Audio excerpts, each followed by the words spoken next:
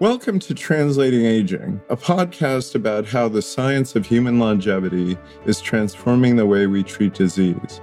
In each episode, we bring you conversations with the researchers, entrepreneurs, and investors who are working at the front lines of the field.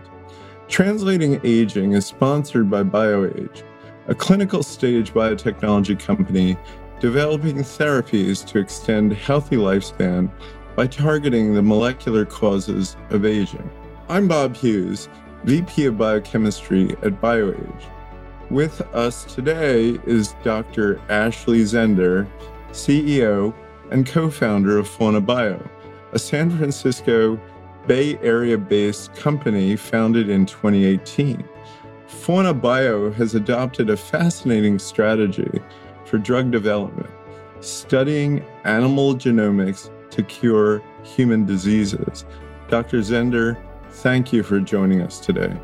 I thought maybe you could, say a few words about yourself and your background. Yeah, sure. And thanks to both of you for inviting me to be on the podcast today. It's exciting to be able to chat with you guys, and I'm excited to talk a little bit about what we do at Fauna, so it's great.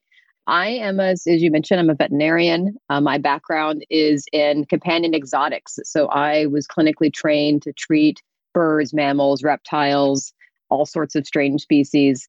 I ended up doing a cancer biology PhD at Stanford, focused on the intersection of animal and human health. So looking at cancer traits across different species, why some species get cancers, why some species don't, and understanding the molecular basis that drives all those cancers, which turns out to be the same across all of these species. And so that really morphed into the work that we do at Fauna as I transitioned into a postdoc with Carlos Bustamante, also at Stanford. I was fortunate enough to connect with who ended up being my two co-founders. So Linda Goodman is our CTO. She's a person who has a human genetics PhD. And we really had spent a lot of time trying to understand what drives human disease from a genetic level, and really became quite frustrated with the difficulty of trying to figure out, just by studying human genetics, what are the genes that are driving disease, and turned to comparative genomics as a way to solve that problem. So she had done a postdoc with the 200 Mammals Project, being able to use evolutionary signals to improve our ability to identify disease-causing genes in people.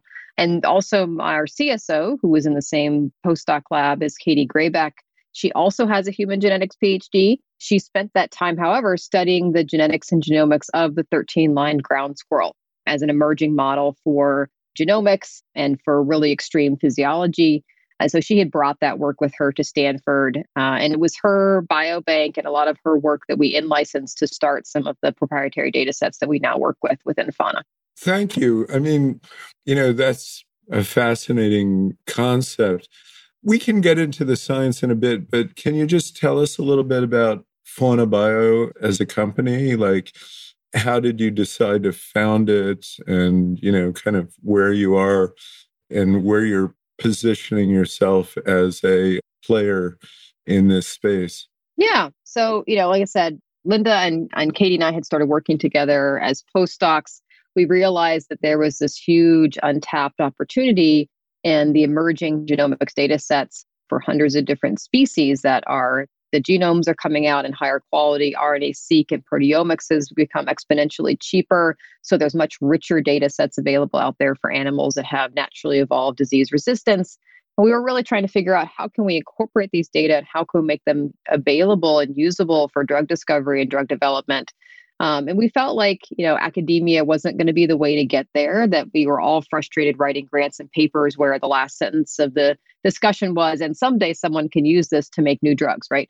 So we decided that if we weren't going to do it, then nobody else was, because most people didn't realize that these data were out there, these species were adapted in the ways that they are. So we were fortunate enough to connect with Laura Deming while we were still at Stanford, had several chats with her and some advisors for the first batch of Age 1. And we were invited to join that first batch right in the middle of 2018. So we had just about 3 weeks to start a company and leave our postdoc and start in Age 1. So it was very much kind of a Three Musketeers sort of moment, because we really needed all three of our skill sets to make what Fauna does work.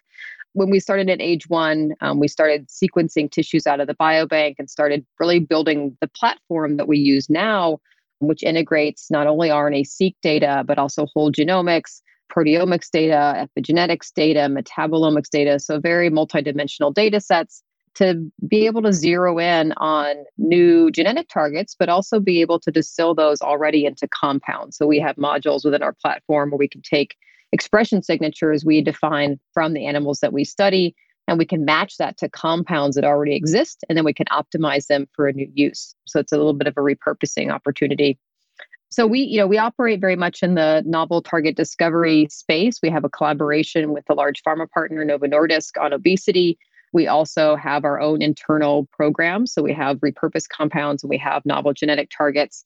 And we also have, like I said, within the data sets, really unique ways to analyze and integrate all this animal genomics data along with human genetics data in a way that, can enhance the ability to discover new targets from human genetic data. So that's really the space that we play in. And I think, like I said, our goal going forward is to build on a few additional partnerships, but also push forward some of the assets that we already have.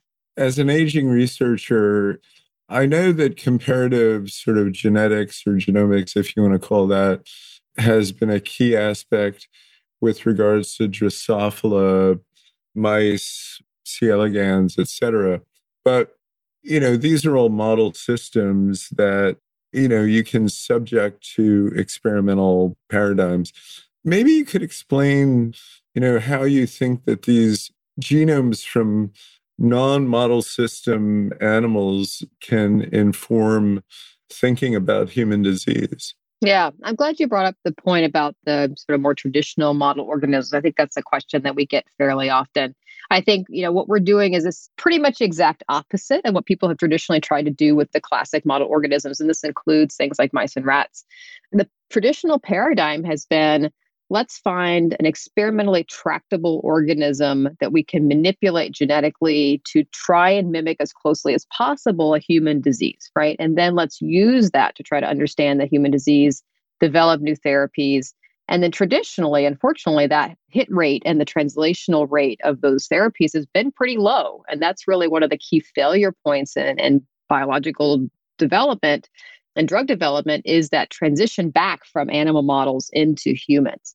And, we think that pipeline is essentially thinking about it in the wrong way, right? I think model organisms have a role. And if you need to knock out a gene and know what it does, I think that that's helpful. But in terms of trying to do therapeutics discovery for more complex disorders, they just don't fit the bill. So what we do is we look around in nature and say, okay, where are there species that have naturally evolved a resistance to a disease type that we're interested in studying? Say they're resistant to heart damage, they're resistant to neurodegenerative disorders.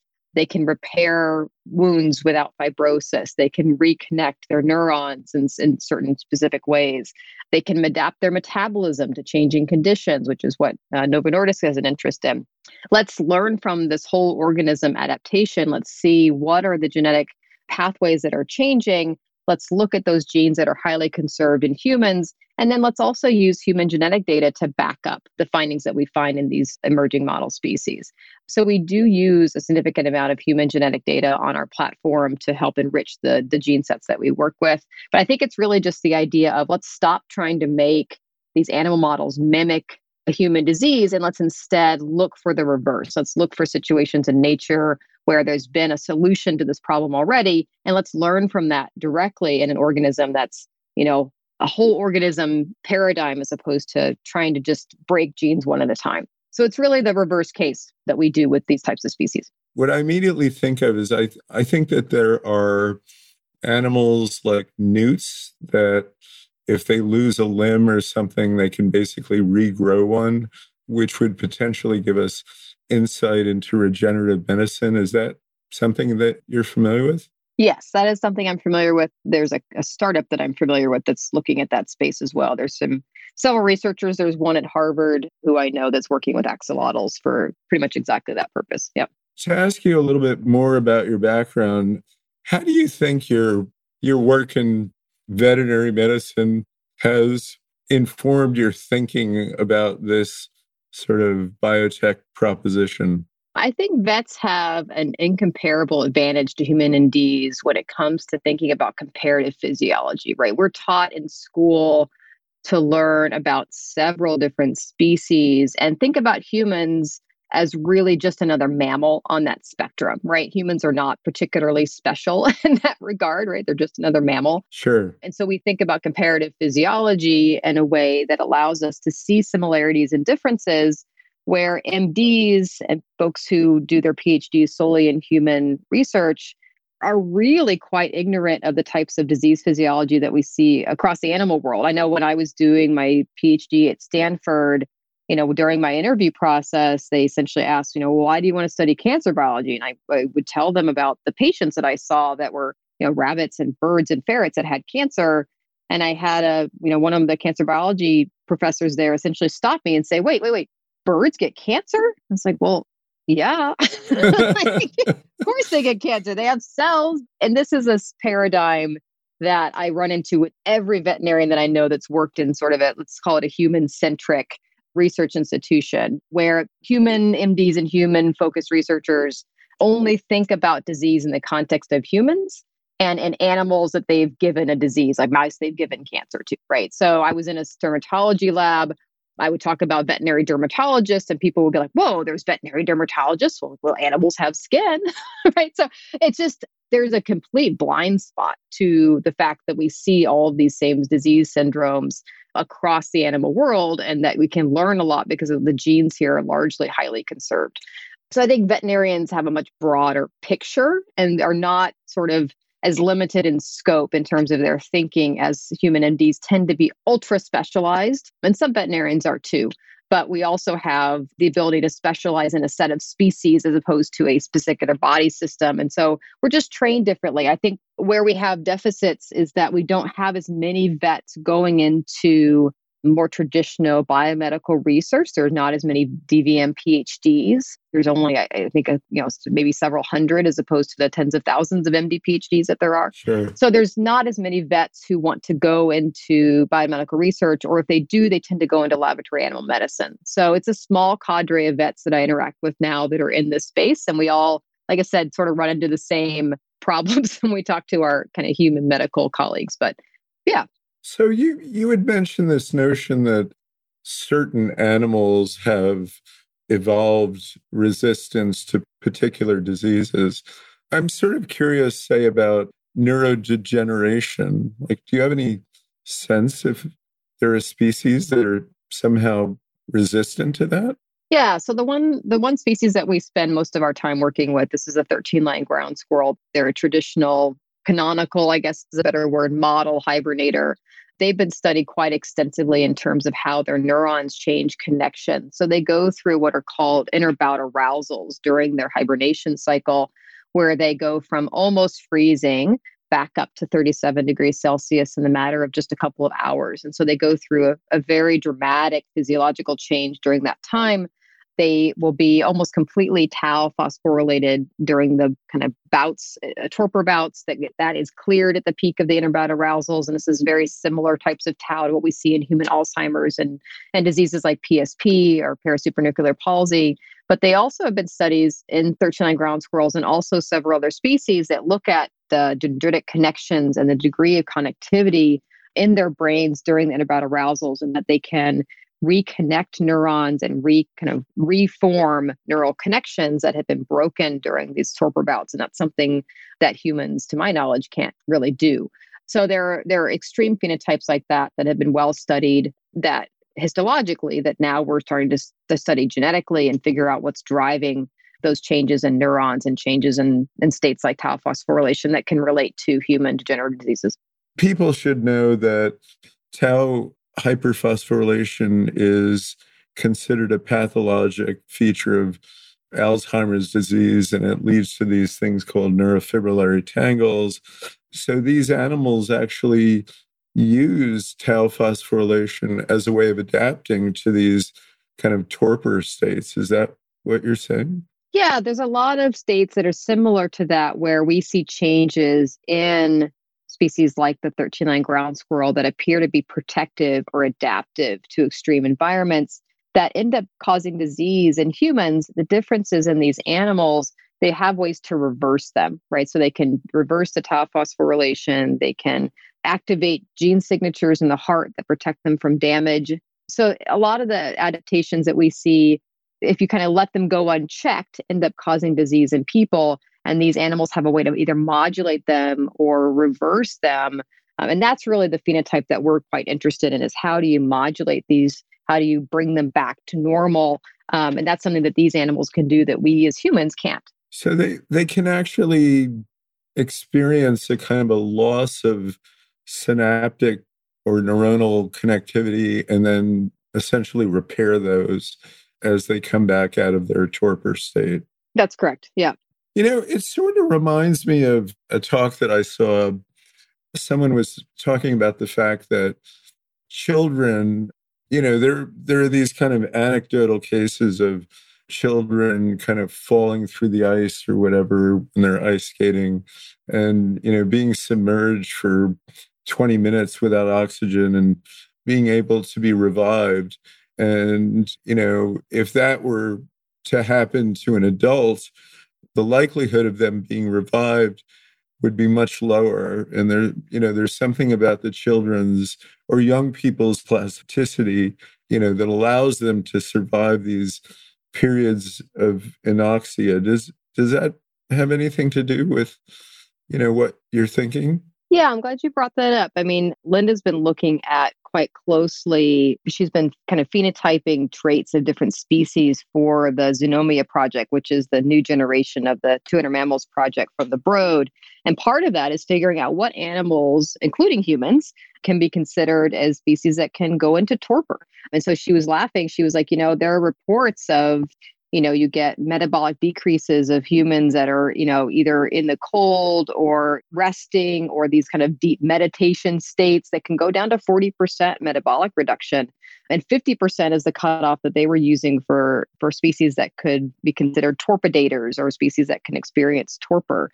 So we're not that far off. And I think that speaks to the fact that we're studying very conserved genetic pathways. And if you study a trait like hibernation, it happens across every major group of mammals, including primates. There are lemurs in Madagascar that hibernate very similarly to the ground squirrels here in the US.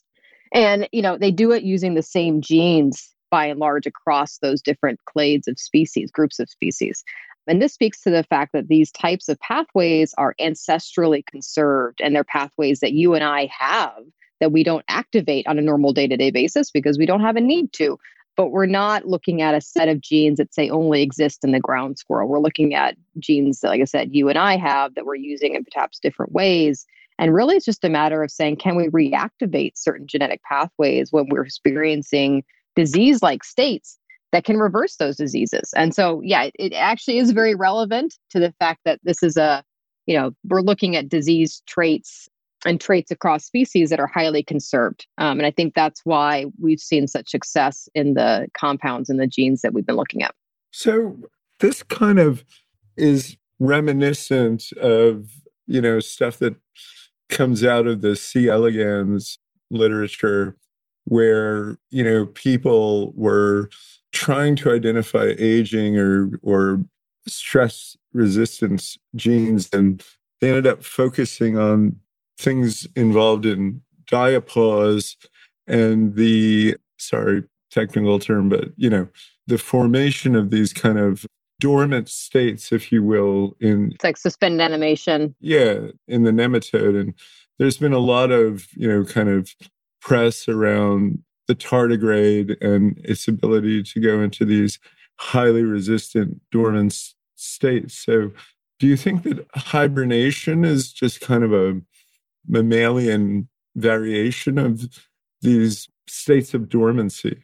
Yeah, there's a lot of researchers who are working in species like the killifish, right? That's another species that has a form of diapause that people use for longevity research. And that's something that, probably Katie, our CSO, would have a better handle on the overlap between the two.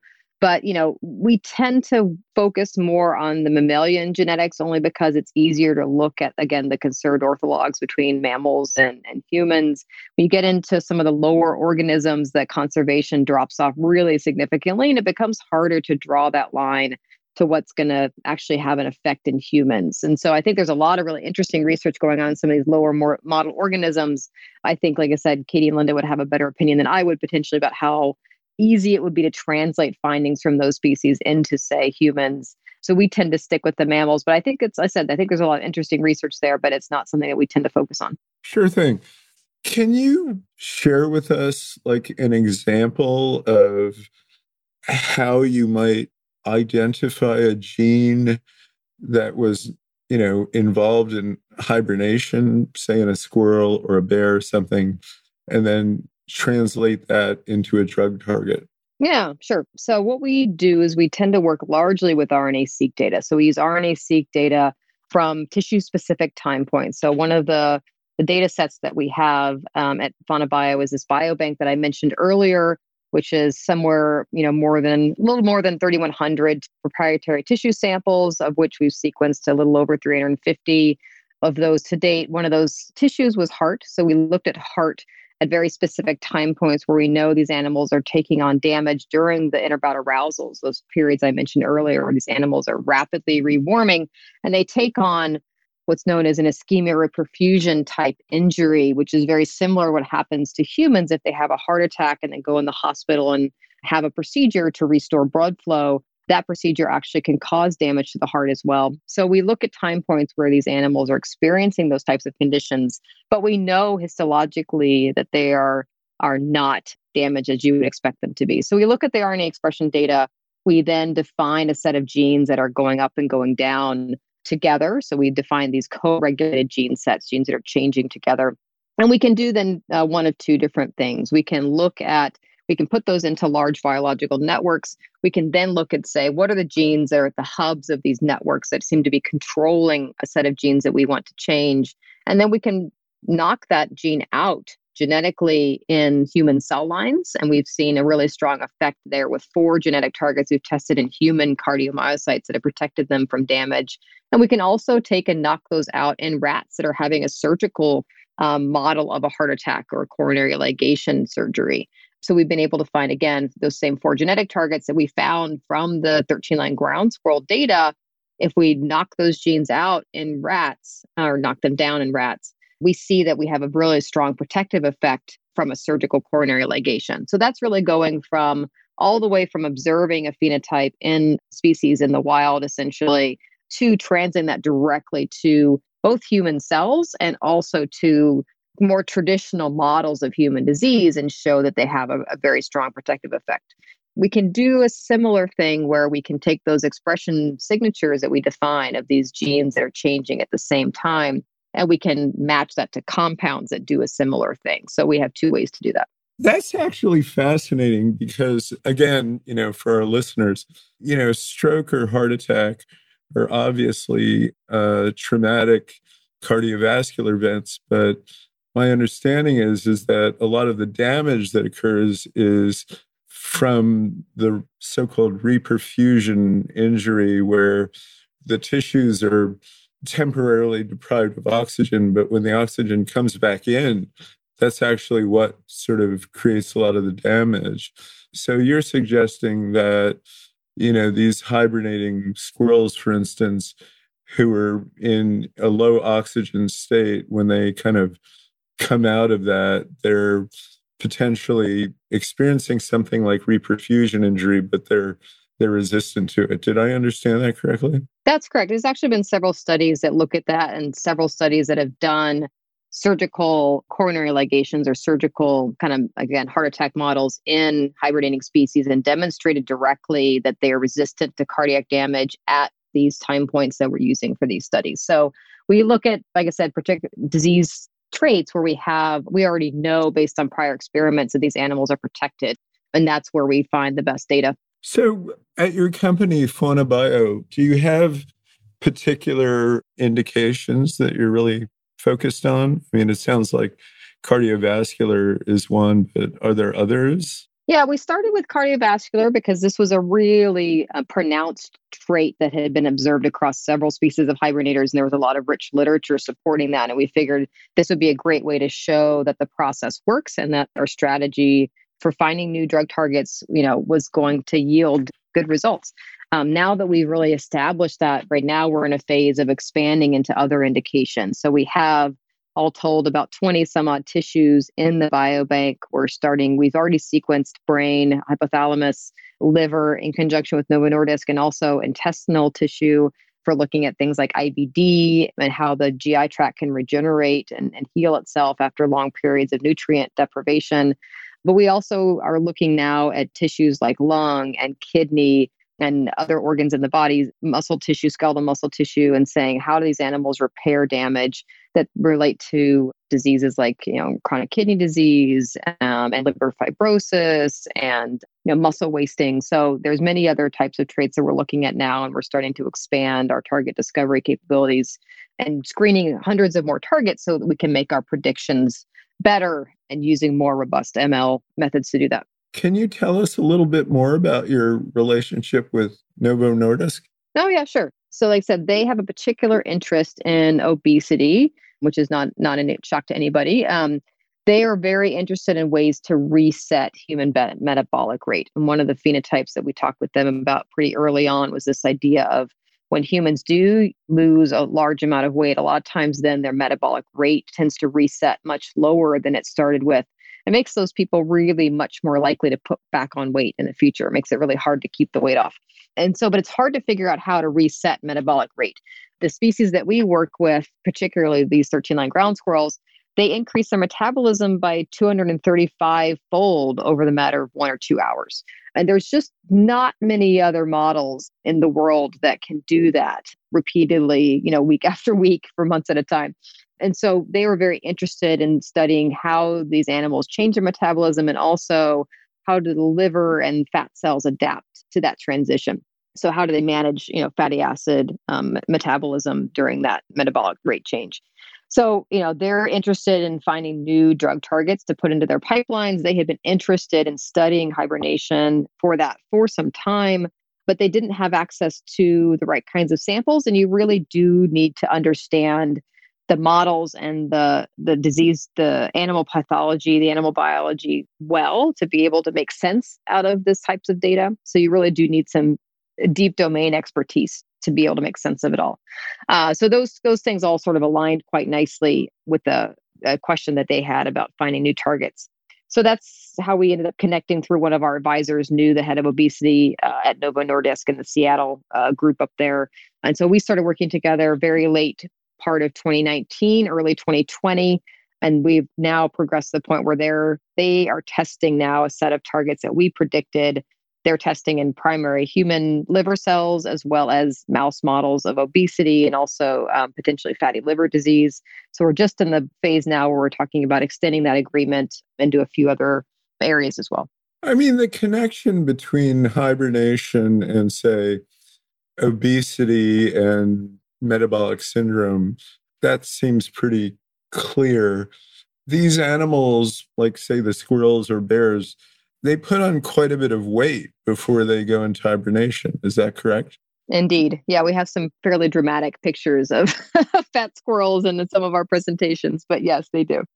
But not to get too technical, but it sort of gets into this question of brown fat versus white fat. And for the listeners, brown fat is this sort of energetic, storage tissue that certain animals use, and it's thought to be less prominent in humans. I mean, do you think about brown fat versus white fat in these studies? Yeah. And it's interesting. These species do tend to maintain stores of brown fat, whereas in humans, that really is only present in very young infants typically, and something that we lose as people get older. These animals maintain a storage of brown fat to use for heat production and to help them warm up during these interbout arousals. Now, that's different for the big brown bears. Don't have quite the same change in body temperature as the 13-line ground squirrels. They don't go down to freezing. They just drop a few degrees and stay there. So there are some subtle differences between different species that you need to be aware of. And we do, we have samples of brown and white fat in the biobank that we, are sequencing as well. So you have to understand the differences in physiology. And again, this comes back to the DVM comparative physiology training as well. So yes, they do use brown fat and white fat. It just, a matter of when and how they use them.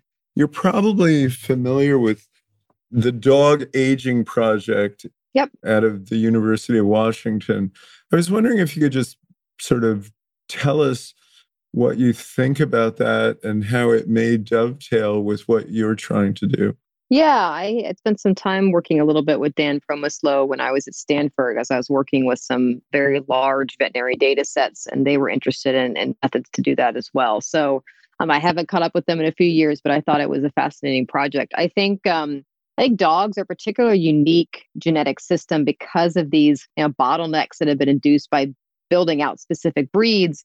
In some cases, it actually can make it easier to find disease-associated genes when you have these very clear breed associations. So I would say that dogs are not necessarily a species with disease resistance, which is where we tend to focus, but a species that in many ways can age very similarly to humans. They get the same kind of cognitive disorders. They get some of the same metabolic syndromes. They can get some of the same types of, muscle wasting and whatnot, but on a shorter time scale, right? They don't live as long. So you can do aging studies in a shorter time scale. So you can build those longitudinal data sets more quickly. So I think both sets of data are interesting. You just have to analyze them with the right frame of mind and know what you're looking for. And I think that those types of projects have a ton of value, and I'm a big fan of them as well. Sure. I know Dan fairly well, and I think one of his, selling points is that dogs are good models for humans from an environmental point of view because, they sort of live in houses and, Yep. They kind of have a replica of a human lifestyle, if you will. So it's not so much the genomics, but it's the environmental milieu, if you will. But what you're doing is really quite a bit different with regards to these more, say, exotic animals that we're not saying they're similar to humans, but they offer an opportunity for comparative genomics. Can you just talk about your sort of, in broad strokes, your drug discovery pipeline that's currently active within Fauna Bio?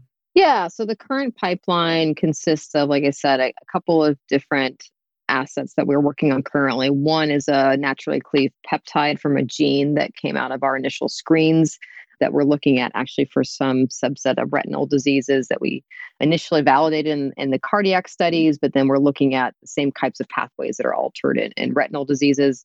We also have a small molecule that I mentioned came out of our module called LEO, which is how we match genetic signatures to drugs. So we found an older discontinued small molecule that we've now derived our own novel chemical matter around. And those are analogs that we're now looking at for peripheral vascular disease and some pulmonary diseases in collaboration with some folks at Monash University.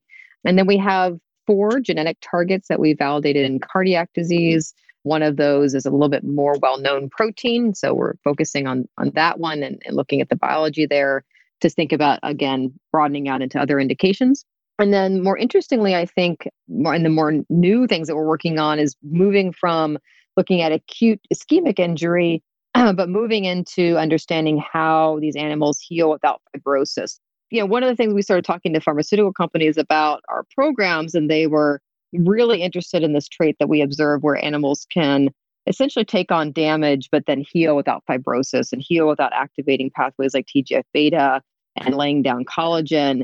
And so we started saying, can we look at time points that relate to healing and repair? And we have now 7 genetic targets that we validated in human cardiac fibroblasts that can reduce collagen formation up to 60%. So that's really exciting that we can now move from acute ischemic damage into more chronic diseases like fibrosis. And we're starting to branch out into those types of diseases. Okay. Well, that sounds exciting. I mean, BioAge is very much an aging, kind of disease company. How do you think Fauna Bio fits within the kind of the ecosystem of, quote, aging research? Yeah, no, it's a great question. One of the things that people have noticed in hibernators is that if you look at similarly sized species and ones that hibernate and ones that don't, there's around a 30 to sometimes up to 50% lifespan extension for species that are able to hibernate. And that's even if you account for the periods of time where they've got these massive metabolic rate decreases. And there are species that have been shown to be able to do things like repair telomeres. There are species that have mutations and pathways that are canonically looked at for aging, like the insulin growth factor pathways and whatnot. So these animals have optimized a lot of the pathways that we look at in terms of the kind of canonical aging pathways that are studied in humans and also other model organisms. And it's interesting that they, by and large, have been really highly adapted to be able to repair their tissues from damage and stress, which is a lot of what happens to our bodies as they age, oxidative stress and other types of damage. And so, that's really what we're learning from these animals is how do you repair damage in a way that reduces disease. So a lot of the diseases that we focus on are considered diseases of aging. They're more metabolic diseases, like say chronic kidney disease and whatnot. So there's, a few different angles on that question, but I think it's how do animals repair damage? How does that relate to lifespan extension? And how do they keep their tissues healthy even as they age? And I think that's something that we can learn from hibernators and other species as well. That's pretty exciting. I'd like to give you an opportunity to kind of forecast where this line of thinking is going in the future. I mean, where do you see this in 5 or 10 years? What do you hope for? For the field of comparative genomics or for fauna bio particularly? Both. I mean, the field of comparative genomics as a inroad into identifying novel drug targets, basically. I think the main milestones that we're looking for are being able to move assets and move our compounds toward the clinic, whether that's by ourselves or with partnerships. And I want to be able to show that we can create drugs or help others create drugs that are going to work better than drugs that are found by traditional means or found by using, like I said, the model organisms we started out talking about. And what I would like to be able to show is that we can use evolutionary conservation to make better drugs because they're targeting conserved pathways, and that we can really make an impact in disease. And I think that will drive interest and investment into a broader set of organisms than even what we're working with now. Sort of like what happened with the aging field, right? There were, 5 or 10 years ago, this was still very much an emerging field. And now it's sort of coming of age where there are companies like BioAge that have drugs in the clinic, and that will only continue to improve. So I see this field as sort of like where aging field was, again, 5 or 10 years ago, and that hopefully will be more companies in the space that are working in other species and other indication areas, and we can really show the breadth and what we can do with this type of data. Wonderful. Well, thank you very much for being so generous with your thoughts. Yeah. Thanks for the invite to come on the podcast today, and I enjoyed it. So thanks so much. Thanks for listening. If you have feedback or suggestions for future episodes of Translating Aging, you can contact us by email at podcast@bioagelabs.com or on Twitter @BioAgePodcast. You can also follow our sponsor, BioAge, on Twitter and LinkedIn. We'll see you next time.